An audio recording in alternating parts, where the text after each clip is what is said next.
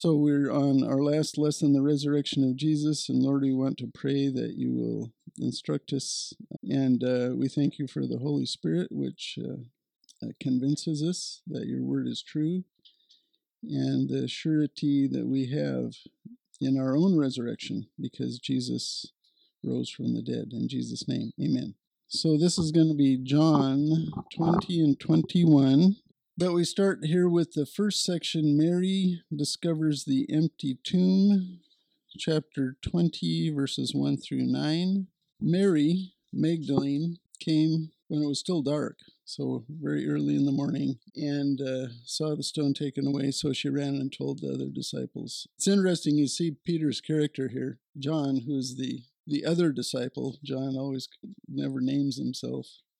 But he outran him. He was faster than Peter. He went and he was tentative and kind of waited, and Peter goes charging in, right into the tomb. That's just Peter's nature. But verse 7, the face cloth, which had been on his head, not lying with the linen wrappings, but rolled up in a place by itself. Jesus is neat. He's tidy. If someone came in and stole him, and this was thieves and things like that, the idea that they would neatly fold things and stuff, it just goes against that theory. But then it talks again about verse 9. They came, they saw this. Verse 9 says, "For as yet they did not understand the scripture that he must rise again from the dead." So can anyone tell me some Old Testament scriptures that talk about the Messiah rising from the dead off the top of your head? Can I get somebody to look up some things? Psalm 16, verses 9 and 10. Psalm 40, verses 1 through 3. Psalm 22, 14 and 15. And then there's Isaiah 53, 8 through 10. So, the Isaiah passage, this is of the suffering servant. So he says, "By oppression and judgment he was taken away, and as for his generation, who considered that he was cut off out of the land of the living," he was killed, "for the transgression of my people to whom the stroke was due. His grave was assigned with wicked men." We saw that prophecy fulfilled last week. "Yet he was with a rich man in his death, because he had done no violence, nor was there any deceit in his mouth. But the Lord was pleased to crush him, putting him to grief. If he would render himself as a guilt offering," then it switches. "He will see his offspring. He will prolong his days, and the good pleasure of the Lord will prosper in his hand." He's dead, and then he's prospering, and he's prolonging his days. So that's an indication of resurrection. Psalm 16, 9 and 10. I think this is the clearest passage. "You will not let your Holy One, the Messiah, see decay." So he will not be dead long enough to decay. So these are the scriptures they had that pointed to resurrection. Job also says that, "In my flesh I will see God, and my Redeemer will stand on the earth." You can't fault them too much for verse 9, "For as yet they did not understand the scripture that he must rise again from the dead." But anyway, Jesus also used Jonah as a type. Jonah, swallowed by the fish. The liberals say, "Oh, that's just a story, They poo-poo that, they laugh at it." Jesus took it as history. Jesus took it as narrative history when he said, just like Jonah was 3 days in the belly of the fish, so will the Son of Man be 3 days in the bowels of the earth. So he was using Jonah as a type of his resurrection, and the time period would be the same, 3 days, and then he would rise from the dead. Jesus said this several times. He said, "I will be killed by the chief priests, the elders, and in 3 days I will rise again." He said that more than once. One of those times, Peter, used by Satan, said, "No, that's not going to happen to you." They should have realized it, because Jesus made it much more clear than the Old Testament did. The Old Testament, there are allusions to it, but Jesus clarified it very much when he was with them. But obviously they weren't listening when he told them that. They didn't believe him. We're going to go to section B, Mary encounters the Lord, verses 10 through 18 of chapter 20. So the disciples went in, saw, John says he believed, Peter was thinking, and they went home. Mary stayed and cried. Then verse 12 and 13, she saw 2 angels. Would you like to see an angel? You might be scared out of your wits if you saw them the way they really looked. It's interesting when we see in heaven what angels look like. They are freakish, man. And that vision of Ezekiel, they're like things that we have no experience with. But on earth, they appear as men when they show up on earth. So angels, the holy angels now, there are angels that are unholy, which are the demons. But Hebrews 1 verse 14 says of angels, are they not all ministering spirits sent out to render service for the sake of those who will inherit salvation? So I bet you have had angels that you couldn't see helping you sometimes, because that's their job. They were created as to help those who will inherit salvation. That's us, which is encouraging. So anyway, here the angels have a message. The angels' service at this time to Mary, the other Gospels tell there were other women there as well as Mary Magdalene, to clarify for them what had happened here. I have a reference, Matthew 28 and verses 5 through 7 says, the angel said to the women, do not be afraid. There's that phrase again, very frequent in the Bible. Do not be afraid, for I know that you are looking for Jesus who has been crucified. He is not here, for he has risen, just as he said. Come see the place where he was lying. So the angels are clarifying, he told you that this would happen. It has happened. Do not freak out. Do not be afraid. Then look at verses 14 and 15. She said to them, they've taken away my Lord. I do not know where they have laid him. And then she turned around and saw Jesus standing there, but she didn't know that it was him, which is interesting. And then Jesus spoke to her, woman, why are you weeping? Whom are you seeking? She still didn't know him. That's interesting. There are a couple of explanations why that was. Maybe because she, thought he was dead. But one of the explanations is a supernatural masking of him. And we see that also in Luke 24, 13 through 16, where he's on the road to Emmaus. So Luke 24, verses 13 through 16 says, behold, 2 of them were going that very day to a village named Emmaus, which was about 7 miles from Jerusalem, and they were talking with each other about all these things which had taken place, as far as the crucifixion. While they were talking and discussing, Jesus himself approached and began traveling with them, but their eyes were prevented from recognizing him. So I think it was a supernatural blindness or unfamiliarity that was there until Jesus said her name. Verse 16, Jesus said to her, Mary, and she recognized him. That's interesting too, isn't it? Jesus is the shepherd, and my sheep will know my name. So that's very interesting that when he said her name, she knew who he was. Now,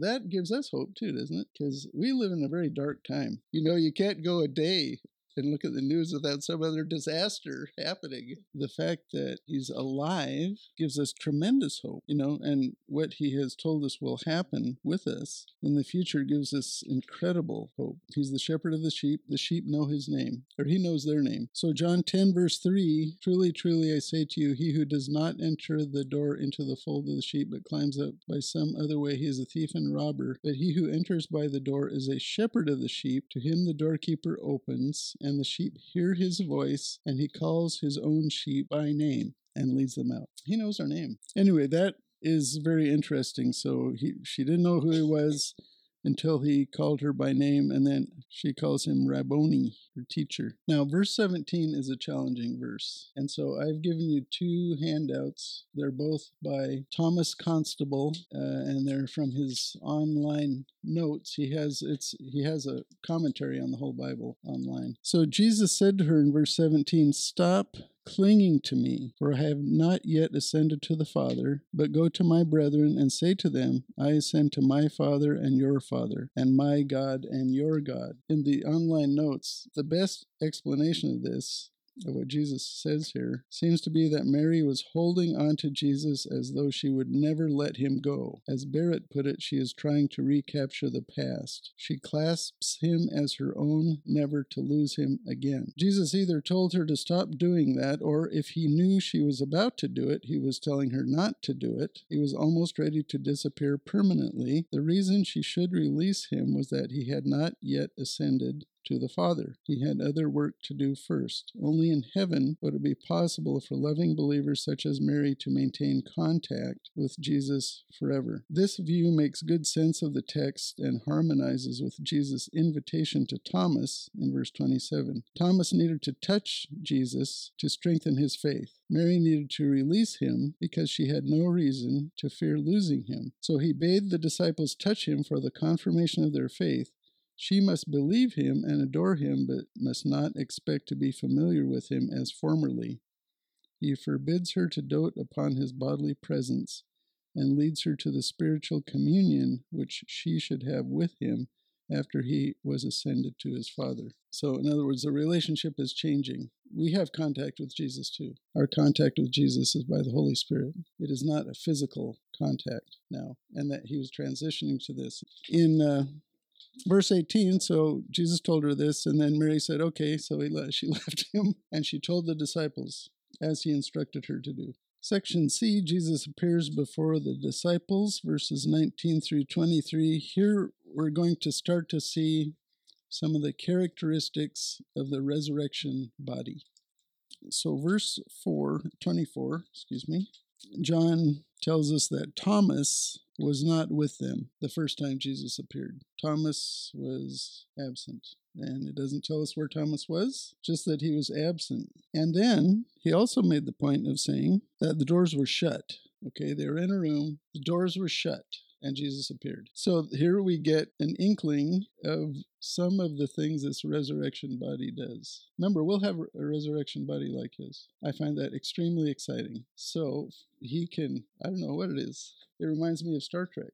Teleport. And so he appears in the middle of the room and they freak out, which is understandable, It's beyond belief. It is beyond belief. So Jesus shows up and says, peace be with you, which is much like, do not be afraid. Jesus is always telling us, do not be afraid. So Jesus appeared and they thought he was a ghost. In Luke chapter 24 and verse 39, he corrects that impression. He said, see my hands and my feet. Okay, so they have scars and they have wounds, that it is I myself. Touch me and see, for a spirit does not have flesh and bones, as you see I have. And also in the Luke passage, Jesus asked for something to eat, and he ate. So he is not a spirit. He has a corporeal, touchable body with flesh and bones and scars or wounds.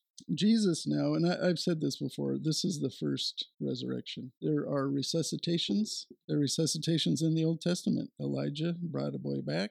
Elisha brought a boy back. Jesus brought 3 people back from the dead in his earthly ministry, but they did not come back in a resurrection body. They came back in a body like we have, and they would subsequently die. This body does not die. So 1 Corinthians 15:20 tells us that Jesus, in his resurrection, is the first fruits. And this goes to the Jewish harvest schedule, if you will.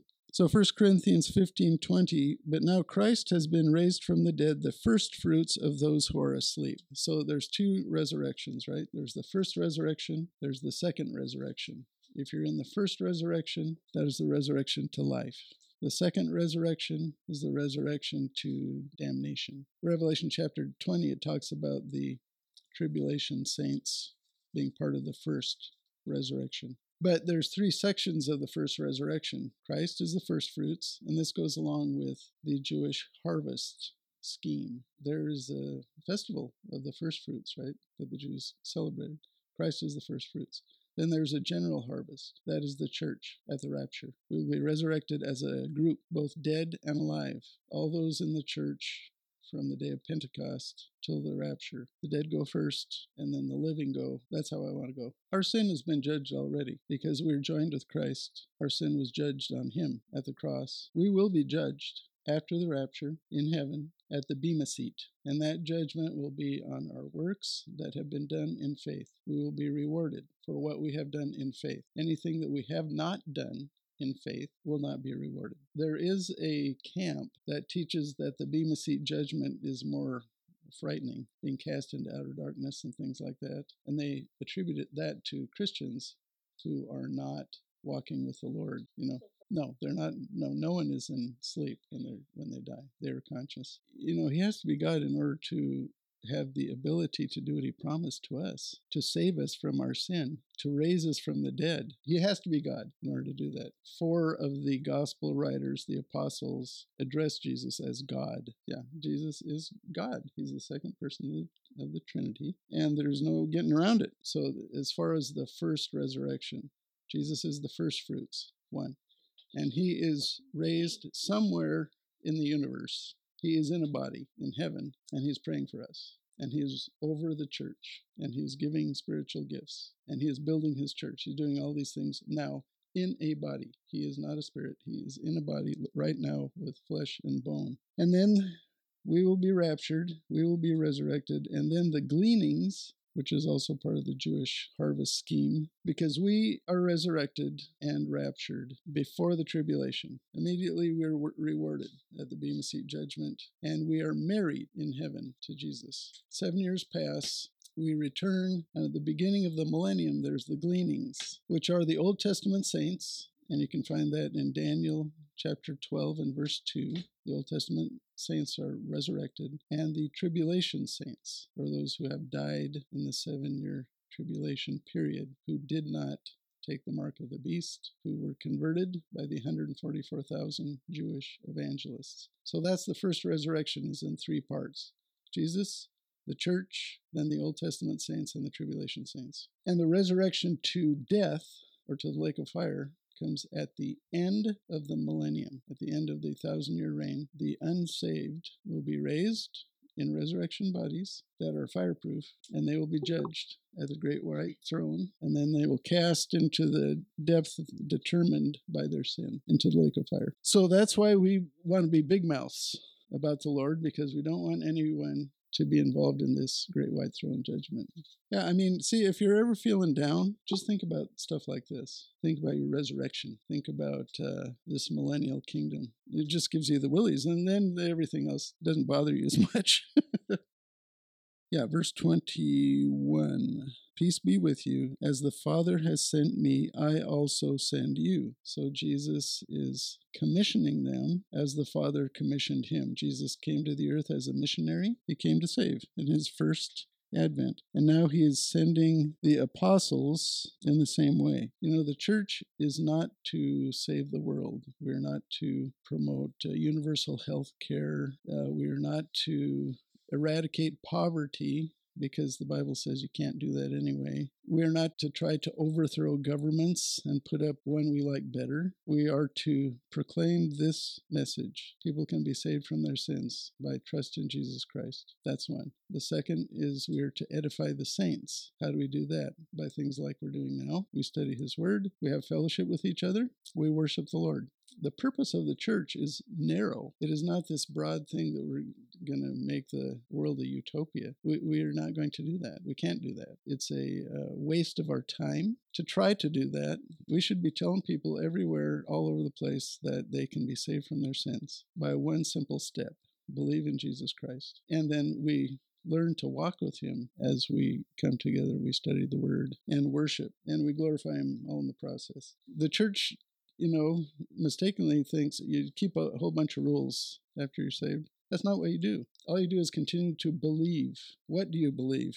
You believe what Jesus has said. So when Jesus says, do not go into debt, for example, you believe that. And you say, okay, I will not go into debt. Why? Because I have faith in Jesus and his word. That part is sanctification. And there's a whole host of things that go into sanctification. It goes to our speech. He wants to purify our speech so that we do not any longer talk like longshoremen. He wants to purify our sexuality so that our sexuality is as he intended in a biblical marriage, all sorts of things. That's the process of discipleship, but that, you do that by faith, and it's a process of growth. You can't do it all at once. It would blow you away. If let's say you're a prostitute, you got saved, and now you're supposed to be Saint Teresa, it's not going to happen. It's gradual. As you say, oh, okay, I should stop doing that. I should start doing this.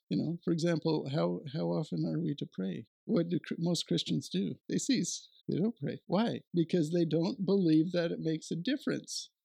Christians, Why do you think the prayer meeting is the least attended meeting of the church? I'm just saying, if people believed that they would come to the prayer meeting and pray and God would change things, everybody'd be here. See, that is because they believe in Jesus to be saved, but they don't yet believe that when he says men should always pray and never give up, that he means it. They don't believe that. And so they're not willing to do it. We don't go from total unbelief to maturity in an instant. It is a gradual process over time. And as we try things that Jesus tells us to do, that is continuing to believe after you're saved. That's what that means. Our prayer meeting now, the answers are long, many, and miraculous. Prayer works and it matters. Verse 22, it says, he breathed on them and said to them, receive the Holy Spirit. So when did the Holy Spirit come wholesale? To the church. When did the church start? Church started at Pentecost, and the Holy Spirit came, and there were physical manifestations. There were flames of fire on their heads. They spoke in other tongues, things like that. So the question is, what is this? Yeah, that is the question. What is this? He said, he breathed on them and said to them, receive the Holy Spirit. So that's your other thing from Thomas Constable. There are several views on what this means. What happened at Pentecost was analogous to that. He did pour out his Spirit on the disciples, not on the whole nation, but on the disciples. And they began to, and they had all these miraculous manifestations. So he says, one view is that Jesus gave these disciples a temporary infusion of his Spirit. The act of breathing on them recalls the creation in which God breathed his life into Adam. Thus, Jesus may have been suggesting that he was doing a new creative work by filling these men with his Holy Spirit. Later, Jesus explained that the Spirit would come upon these disciples again in Acts 1, verse 8. So this present act of Jesus then may have represented a preliminary and temporary enabling that helped the disciples understand what they could expect more fully and permanently later. That baptizing came on the day of Pentecost. Then he gives some problems with that view. 2 bestowals of the Spirit seem unusual. Also, there's no indication that this temporary infusion of the Spirit had any effect on the disciples. There is no evidence that when Thomas returned to the scene, Jesus gave him the Spirit. Still others believe that Jesus was giving these disciples a symbolic and graphic, memorable introduction to the Spirit who would come upon them later. It was a demonstration of what Jesus would do after he returned to the Father, and which he did do on Pentecost. He was not imparting the Spirit to them in any sense here. This interpretation accounts for Thomas not receiving the Spirit before Pentecost. It also explains why this event may have had no permanently changing effect on the disciples comparable to that of Pentecost. Evidently, there was only one coming of the Spirit on these disciples, and that happened on Pentecost. This view seems to me to be more defensible, and I prefer it, though view 1 above is also possible. Baptism has no effect on our salvation. Baptism is an act of obedience. It's an act of our sanctification. When we believe, we are saved. That's why the thief went to heaven.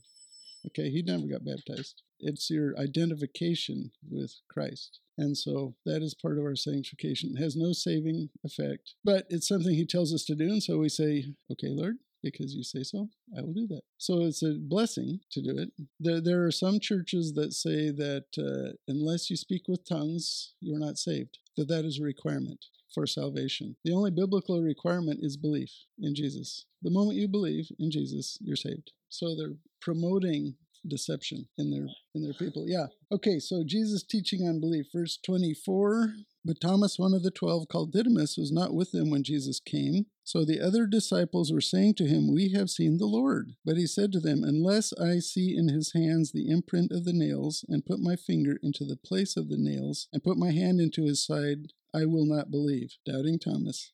After 8 days, his disciples were again inside, and Thomas with them. Jesus came, the doors having been shut. John does it again. The doors are shut.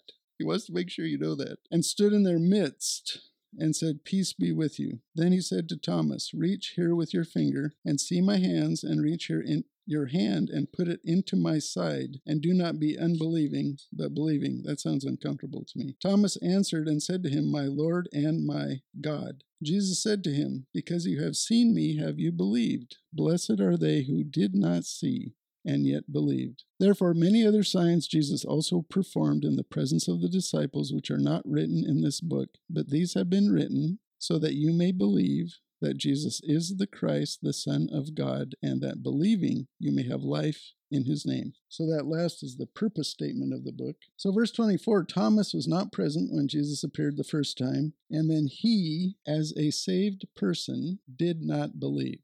Faith needs exercise. This is what we talked about before. Even after you believe in Jesus, there are many times when you will not believe. And that is why we go through the process of discipleship. We want to get to the point where our faith is like Abraham's, where he was willing to execute his son because God told him to, because he believed God would raise him from the dead. That is where we want to get. We want to get to a maturity like that, and it takes time. And then look at verse 29. Verse 29 is us. Blessed are they who did not see. Have you seen Jesus? I have not seen Jesus. Blessed are you who did not see and yet believed.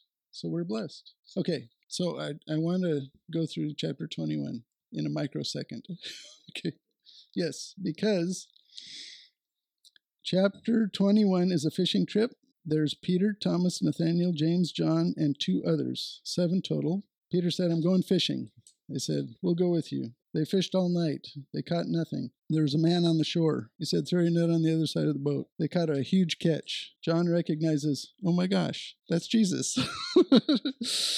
Okay, this was his 3rd appearance after the resurrection. And then he restores Peter. Remember, Peter had denied him 3 times. And it's interesting in the Greek, Jesus says, do you love me? Agape. Peter says, yes, you know I love you. Phileo. There are 4 Greek words for love. Agape, which is sacrificial love. Phileo, which is brotherly love. Storge, which is like a familial love, love in a family. And eros, which is a sexual love, romantic love. So Jesus asked him, do you love me? Agape. Peter says, yes, you know that I love you. Phileo. And he says, feed my sheep. He asks him again, do you love me? Agape. Peter says, yes, I love you. Phileo, lesser love. He says, take care of my sheep. And then Jesus says, do you love me?